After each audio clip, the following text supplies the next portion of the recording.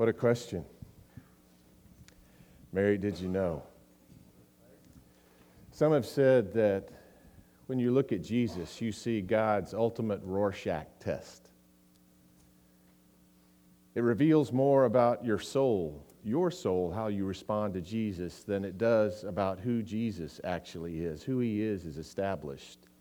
Who he is can never change. He's the Lord of all creation. He's the Prince of Peace. He's the Master's perfect gift. What do you see when you look at a scene like this?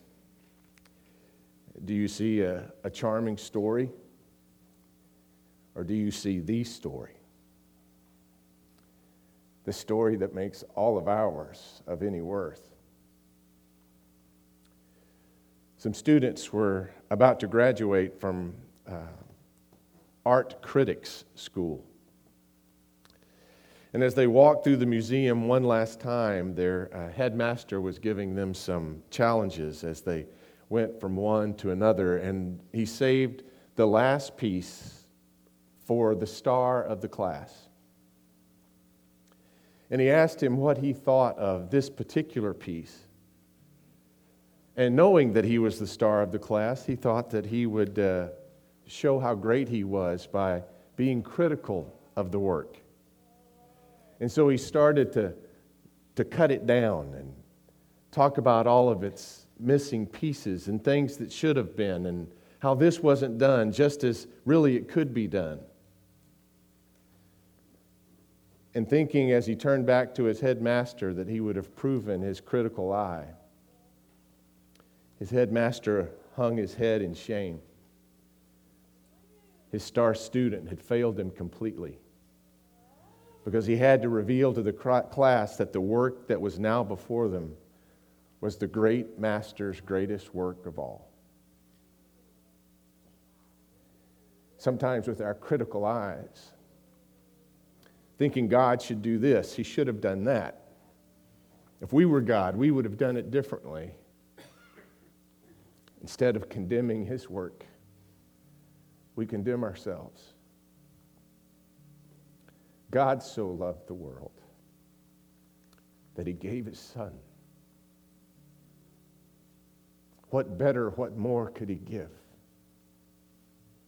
What better, what more could we ever receive? The Master's heart has spoken. What do you make of it? Be careful. For what your heart says reveals not so much about the great Master's greatest gift. It reveals to the world your own heart. So today, Lord Jesus, we love you. We receive you as the greatest gift that could ever be given and the greatest gift that we might ever receive. We thank you that on the night that you gave yourself up for us, you gave thanks to the Father and you took the bread and you broke it and you gave it to your disciples, saying, "Take and eat of this, all of you, for this is my body which is broken for you. Do this as often as you take it in remembrance of me." And likewise, after supper, Jesus took the cup. And he gave thanks to you, our Father. He knew where this expression of love, from which it had ultimately come. He gave thanks to you and he gave it to his disciples and he said, "Take and drink of this, all of you. For this is the cup of the new covenant, poured out for you and for many for the forgiveness of sins. Do this as often as you drink it in remembrance of me." And so, Lord God, in remembrance of you, we ask that you pour out your Holy Spirit on these gifts of juice and bread and upon us, your people, that you might truly be Emmanuel, God with us, your Holy Spirit living within us, your blood cleansing us to be a place only by your grace fit for that Holy Spirit. We thank you, Lord God, for all that you've done for us in Jesus. We remember his cradle. We remember his cross. We remember his crown. In the name of Jesus, we pray as he taught us to pray, saying, Our Father, who art in heaven, hallowed be thy name. Thy kingdom come, thy will be done on earth as it is in heaven.